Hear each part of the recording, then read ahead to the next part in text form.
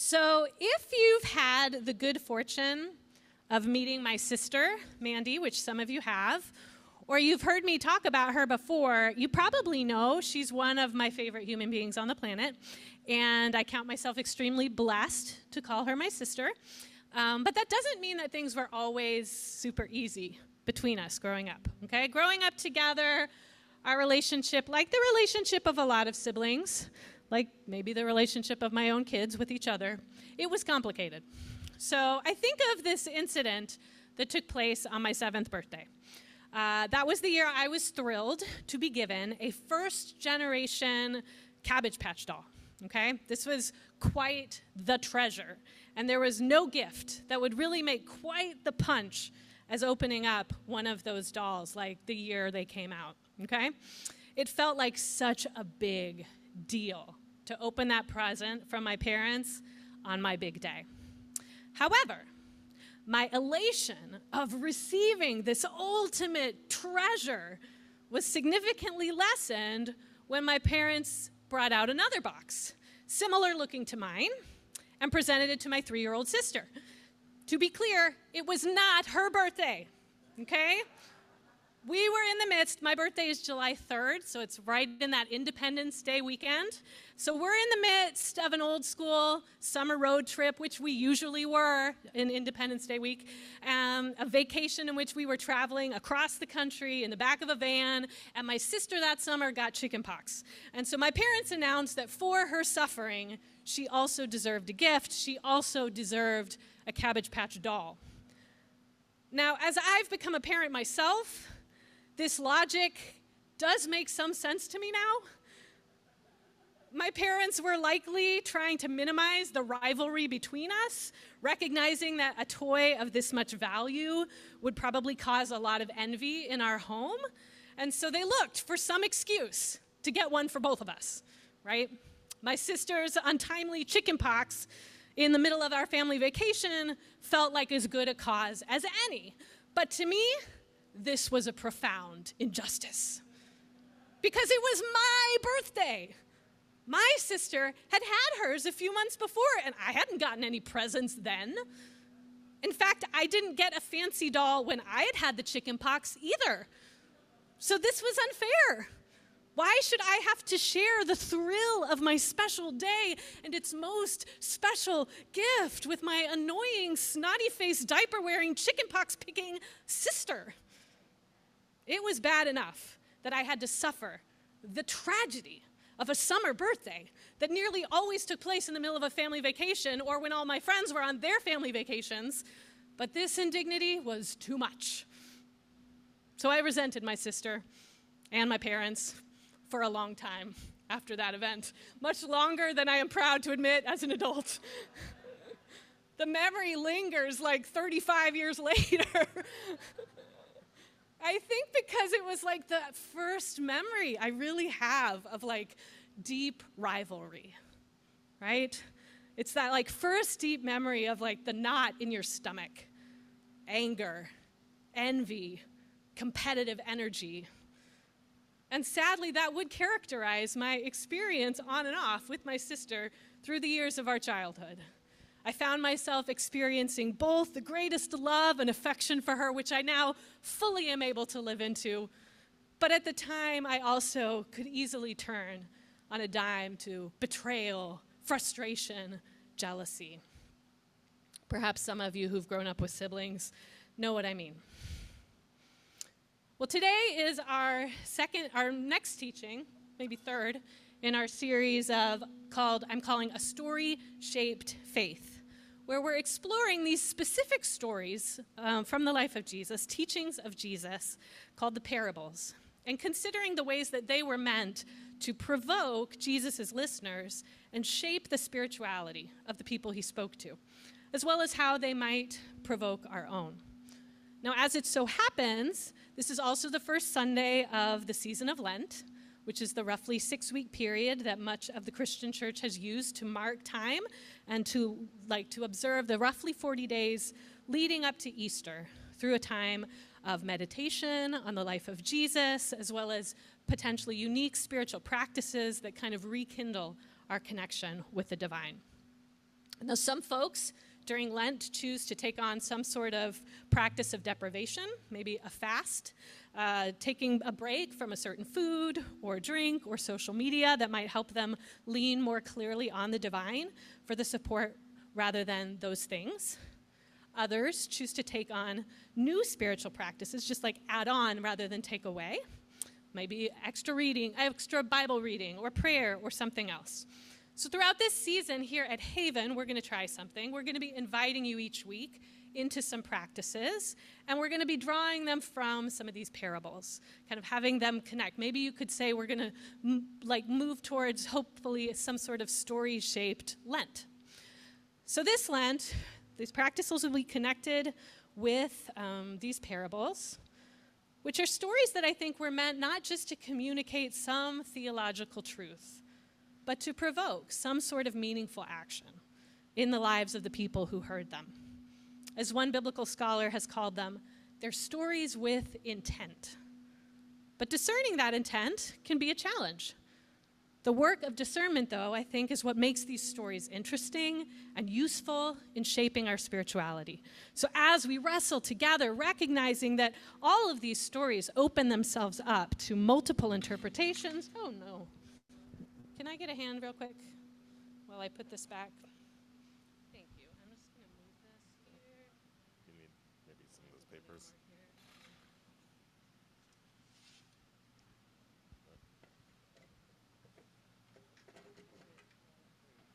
Perfect. All right, I think we're good. That could have been worse. Thank you. All of these stories open themselves up to different interpretations, to revealing different challenges to different ones of us in different seasons of our lives. And my hope is we can experience, through kind of entering into all of that, the fresh impact of Jesus' words in meaningful ways. So we are going to go ahead and look at one of these parables today, one that I hope is going to be helpful as we begin Lent together.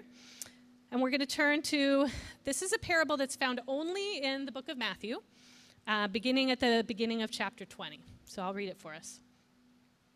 For the kingdom of heaven is like a landowner who went early in the morning to hire workers for his vineyard. And after agreeing with the workers for the standard wage, he sent them into his vineyard. And when it was about 9 o'clock in the morning, he went out again, and he saw others standing around in the marketplace without work. And he said to them, "You go into the vineyard too, and I will give you whatever is right." So they went. And when he went out again about noon and 3 o'clock that afternoon, he did the same thing. And about 5 o'clock that afternoon, he went out and found others standing around and said to them, "Well, why are you standing here all day without work?" And they said to him, "Because no one has hired us."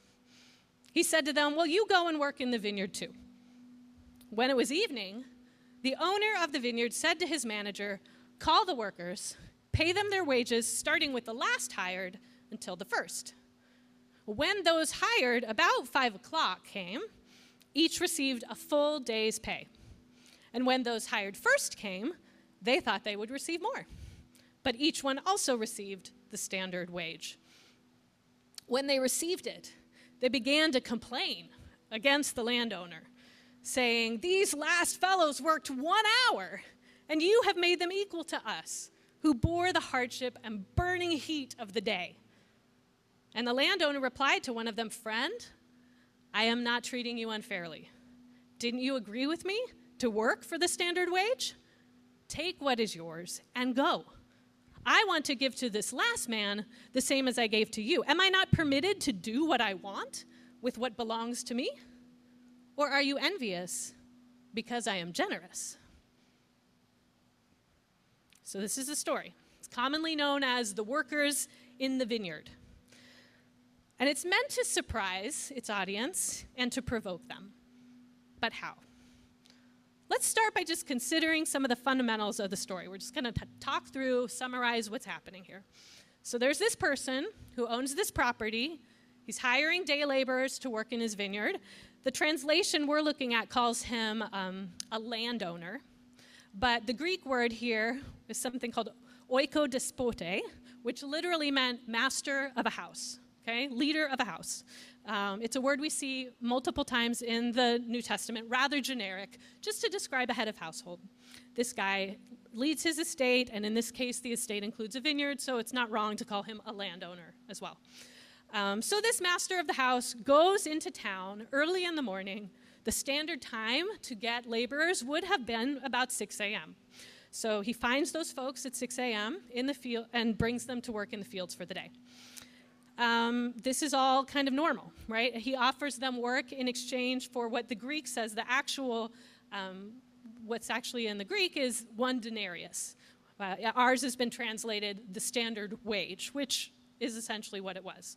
1 denarius was not a lot of money, but it would feed you and your family modestly for a few days. So for a day laborer in Jesus' time, getting about a denarius a day was pretty essential. So though the story starts innocuously enough, people are being hired at the expected time, the expected place, the expected rate.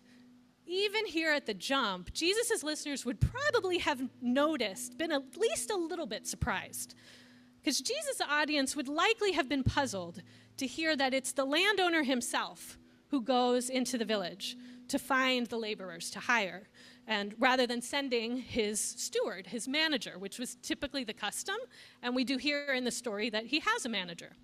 And so rather than sending him to go get the laborers, this landowner goes himself. And with that small detail, Jesus seems to be communicating right at the beginning. This landowner is not your average boss. There's something different about this master of the house. So the landowner hires his workers at 6 a.m., and they go into the field, and they begin to harvest. But a few hours later, at 9, the boss is in town again.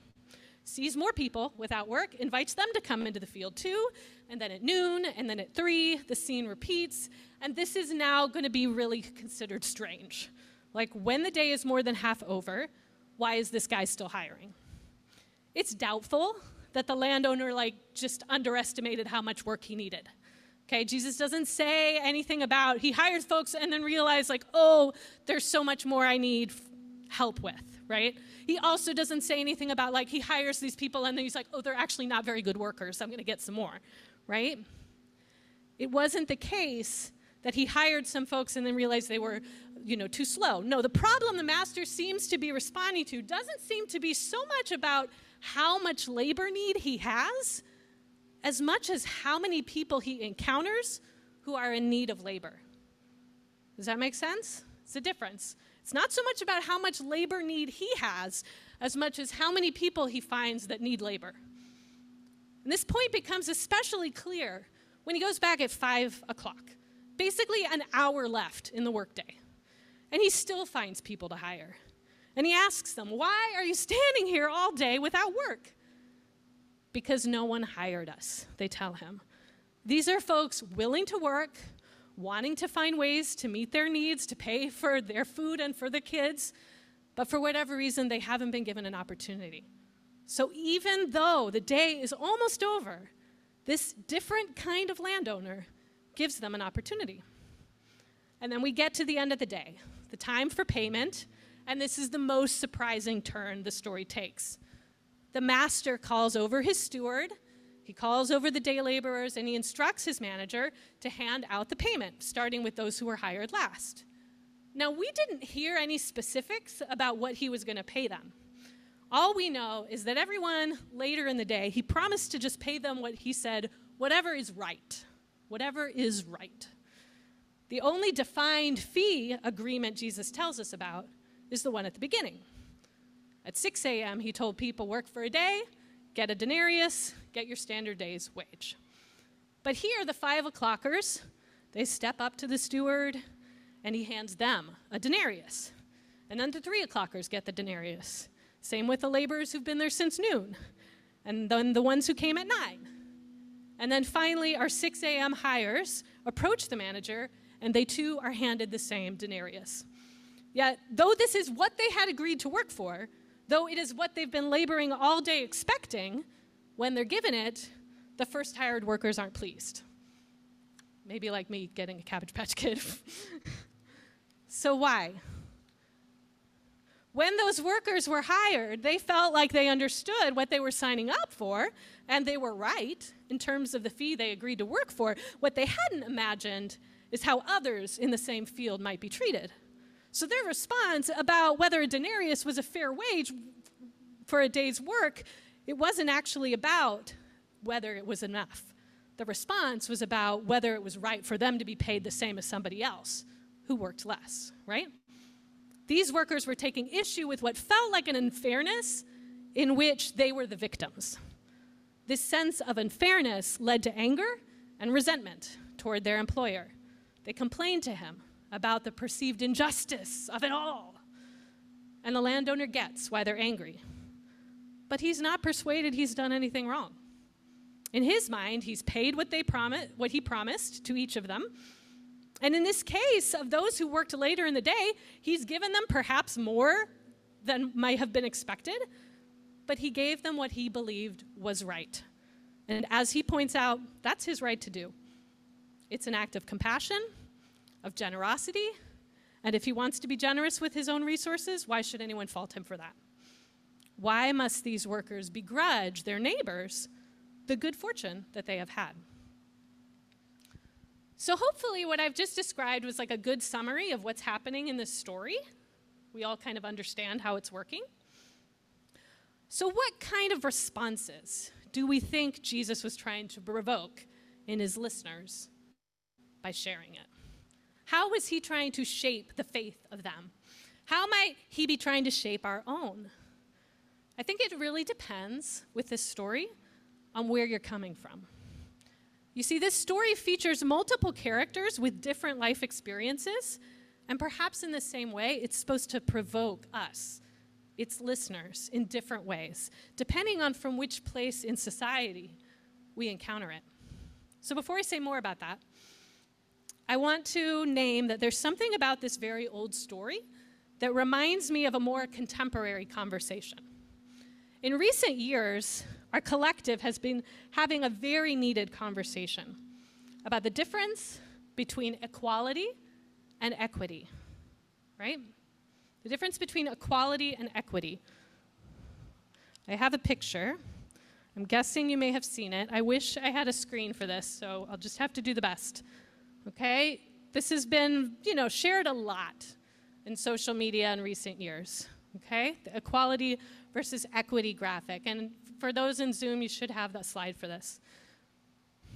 Okay, so the idea is, in this picture, this is what equality looks like. Everyone has the same size box, but because not everyone is the same height, they can't all see over the fence, right? And then in the equity image, they have different size boxes based on what they need in order to see over the fence, right? It's a popular graphic. It's been used widely in my kids' schools. And yes, in some ways, some people will take issue with how it's overly simplistic, but I think it communicates at the core this truth, that ultimately, to create a more just society, we don't need to give everyone the same thing, which would be equality. We actually need to give everyone what they actually need to thrive, and that would be equity. So when we acknowledge that our cultural systems of oppression have privileged the access of certain people, particularly straight, cisgender, heterosexual white men, to resources that help them thrive, like land, like education, like employment opportunities, then we recognize that we need to do more for those who have been denied that access historically to help close the gap, right? So the trans woman of color might need more support in thriving than the straight white dude, okay? Treating everyone the same doesn't make things more just. It only continues to perpetuate the unjust systems, right? So I wonder if millennia before we've been having this conversation collectively, multiple millennia before, of equality versus equity, I wonder if Jesus wasn't trying to point us in a similar direction with this story. You see, Jesus' story features this master of a house whose economics don't seem to fit capitalism. The landowner doesn't seem to be motivated by exploitation of labor. He doesn't primarily seem motivated by generating profit. If that was his motive, he would have paid each person as leanly as possible, achieving maximum efficiency, right? Those who started working at noon would only get half a denarius so that the profits could be maximized. This would be equality, paying every person the same hourly wage for the amount of work done. But this doesn't seem to be the way this landowner works. His primary interest seems to be the welfare of his laborers, all of them.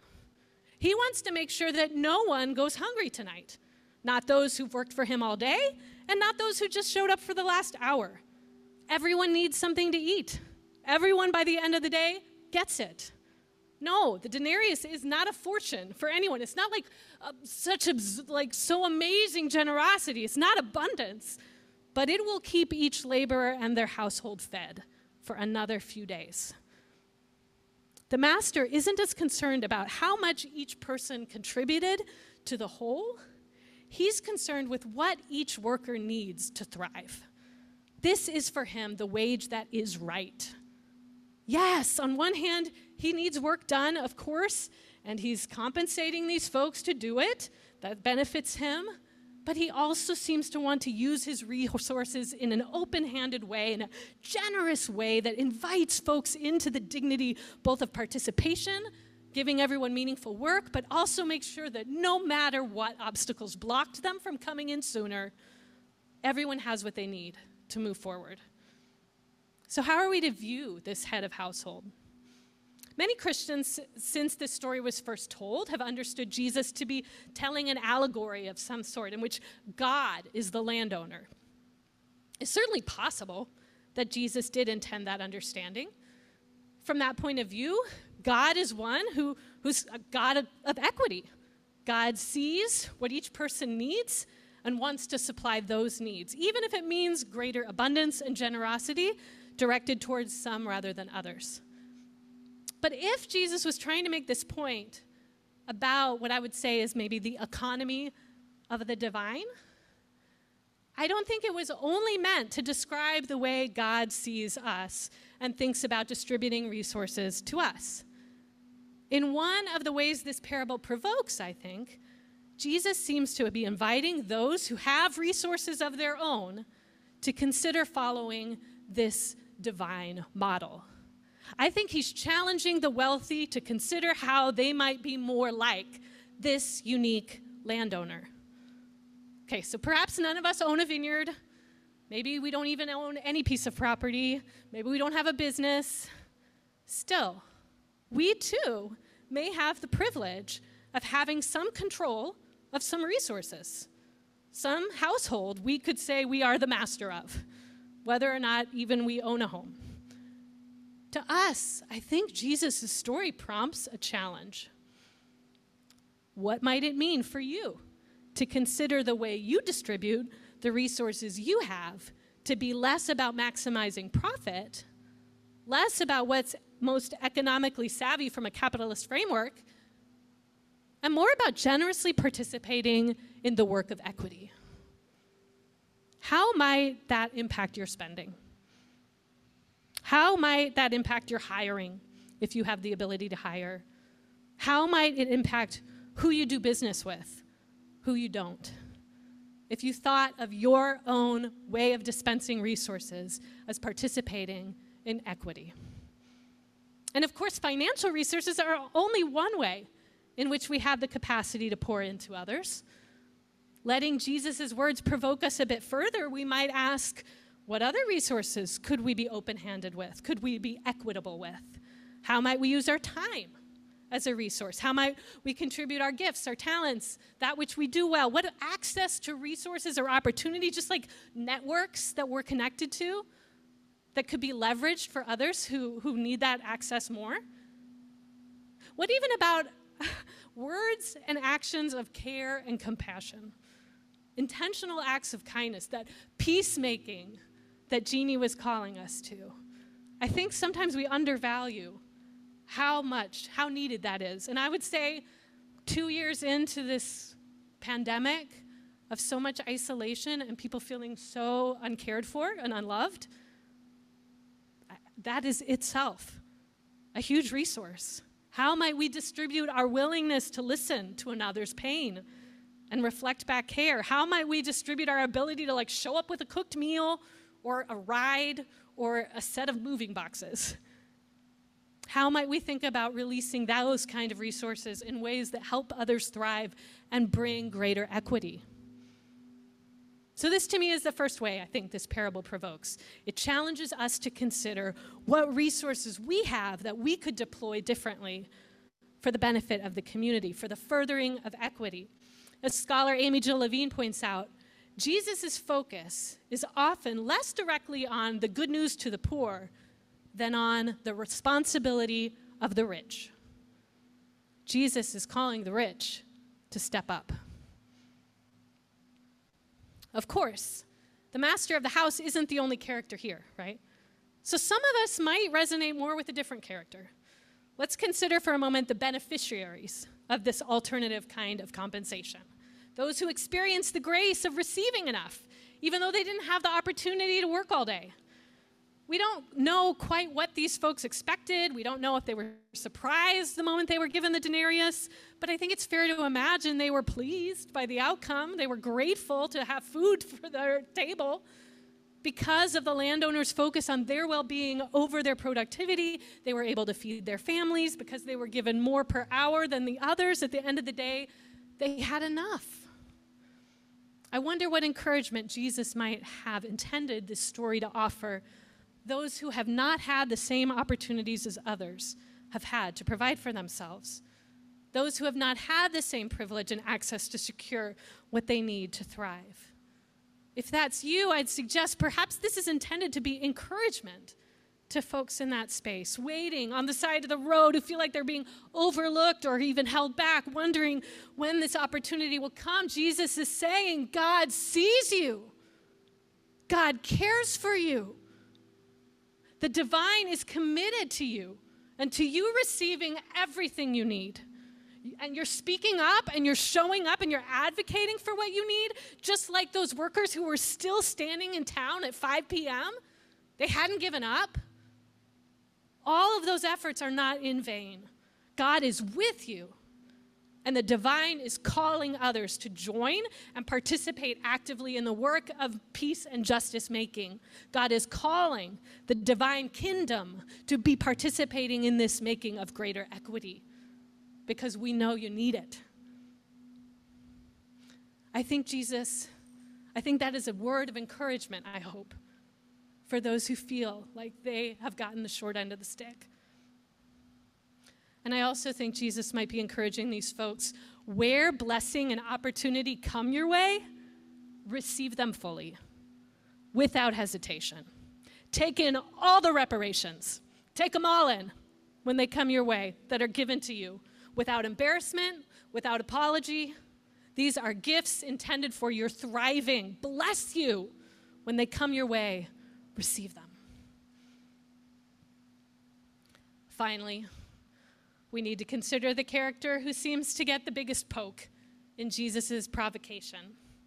Those grumbling workers who resent that they have not been paid more than a denarius.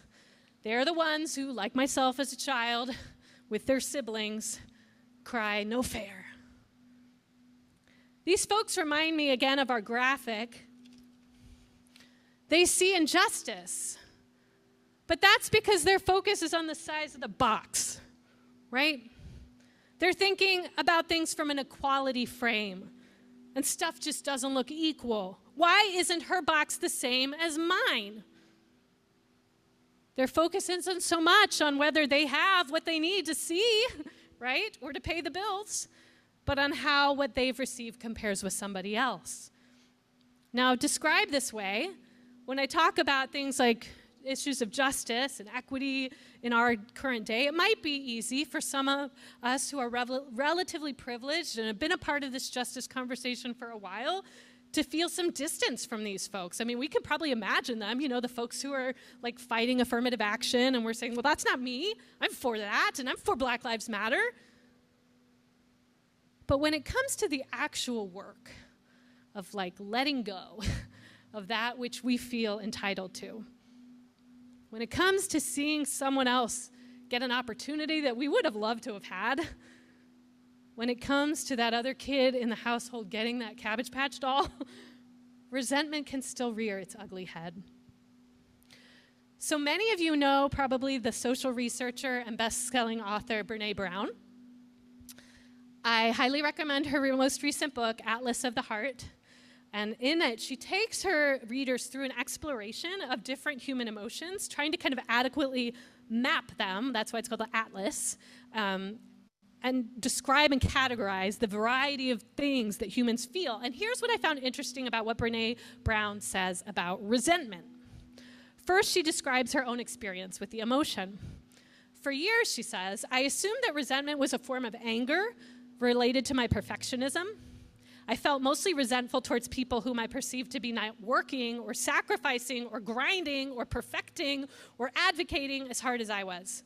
You want to see me go into full tilt resentment? Just watch someone tell me, yeah, I stopped working on it. It's not actually perfect, but it's good enough. Or I know it's due tomorrow, but I'm wiped out, so I'm packing it in. Or I don't get involved in those issues. That really doesn't affect me. That really made her peeved. Then Brené describes a light bulb moment she had when interviewing another author and researcher on emotions, a guy named Mark Brackett, and she was asking him his take on resentment and saying, like, don't you think it's part of the anger family? And he was like, no, resentment is part of envy. And for Brené, when she heard that, it's like something clicked. Oh, resentment is part of envy. I'm not mad because you're resting. I'm mad because I'm so bone tired and I want to rest. But unlike you, I'm going to pretend I don't need to. I'm not furious that you're okay with something that's really good and imperfect. I'm furious because I want to be okay with something that's really good and imperfect. Your lack of work is not making me resentful. My lack of rest is making me resentful. Oof, right? As Brené describes it, resentment is usually connected to an unmet, perhaps even unrecognized need we have inside. So after her aha moment, she describes how she now thinks about resentment. When I start to feel resentful, she said, instead of thinking, what is that person doing wrong? Or what should they be doing? I think, what do I need, but I'm afraid to ask for?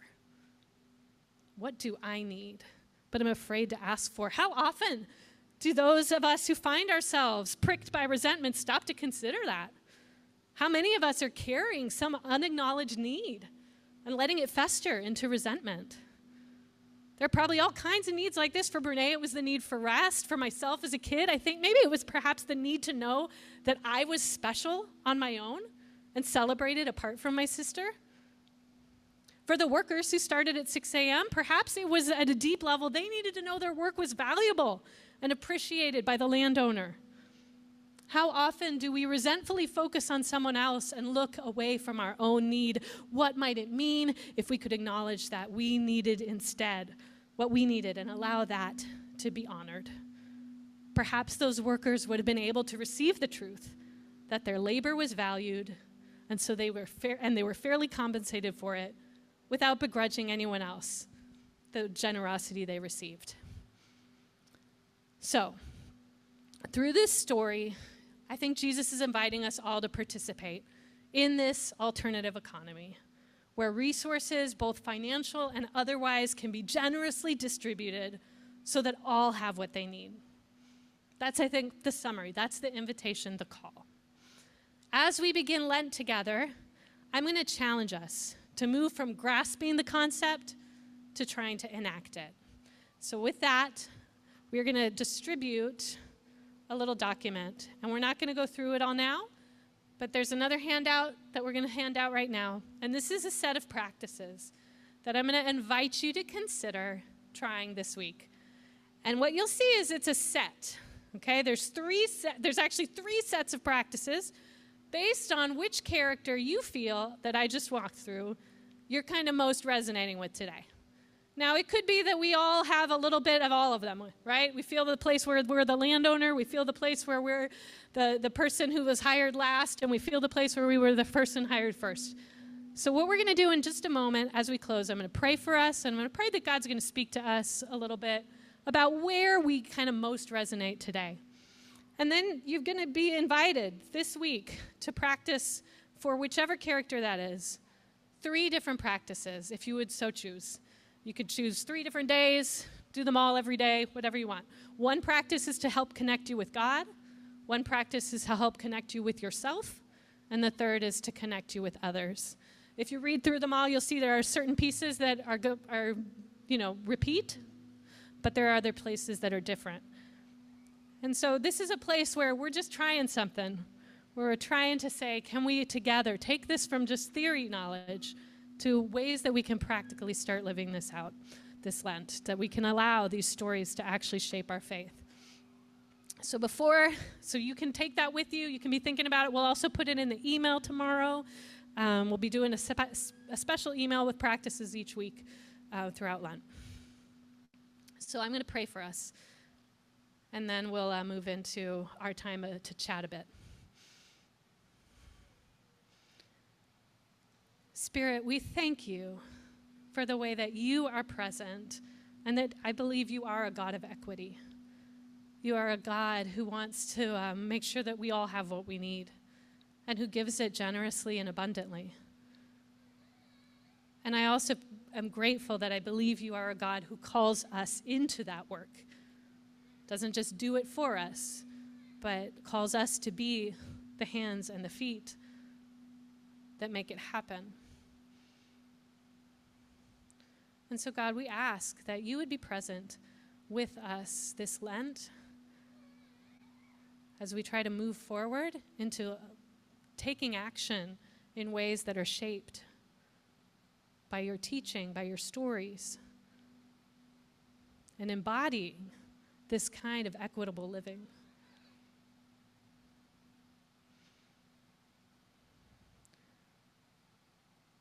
We'll just take a moment to listen. And I invite you to kind of be discerning with the Spirit, seeing if you feel like you have a sense one way or the other from your inner knower, or what you might consider the voice of God speaking with you. Where you feel like you really resonate today. Do you feel like you're in that place where God is inviting you to imagine what resources you have to participate in the work of equity? Do you feel like you're in that place where you've been left behind and need to receive that encouragement that God sees you and God is for you? Do you feel like you've been struggling with resentment in some area in your life, and perhaps you need to lean into discerning what that unmet need might be?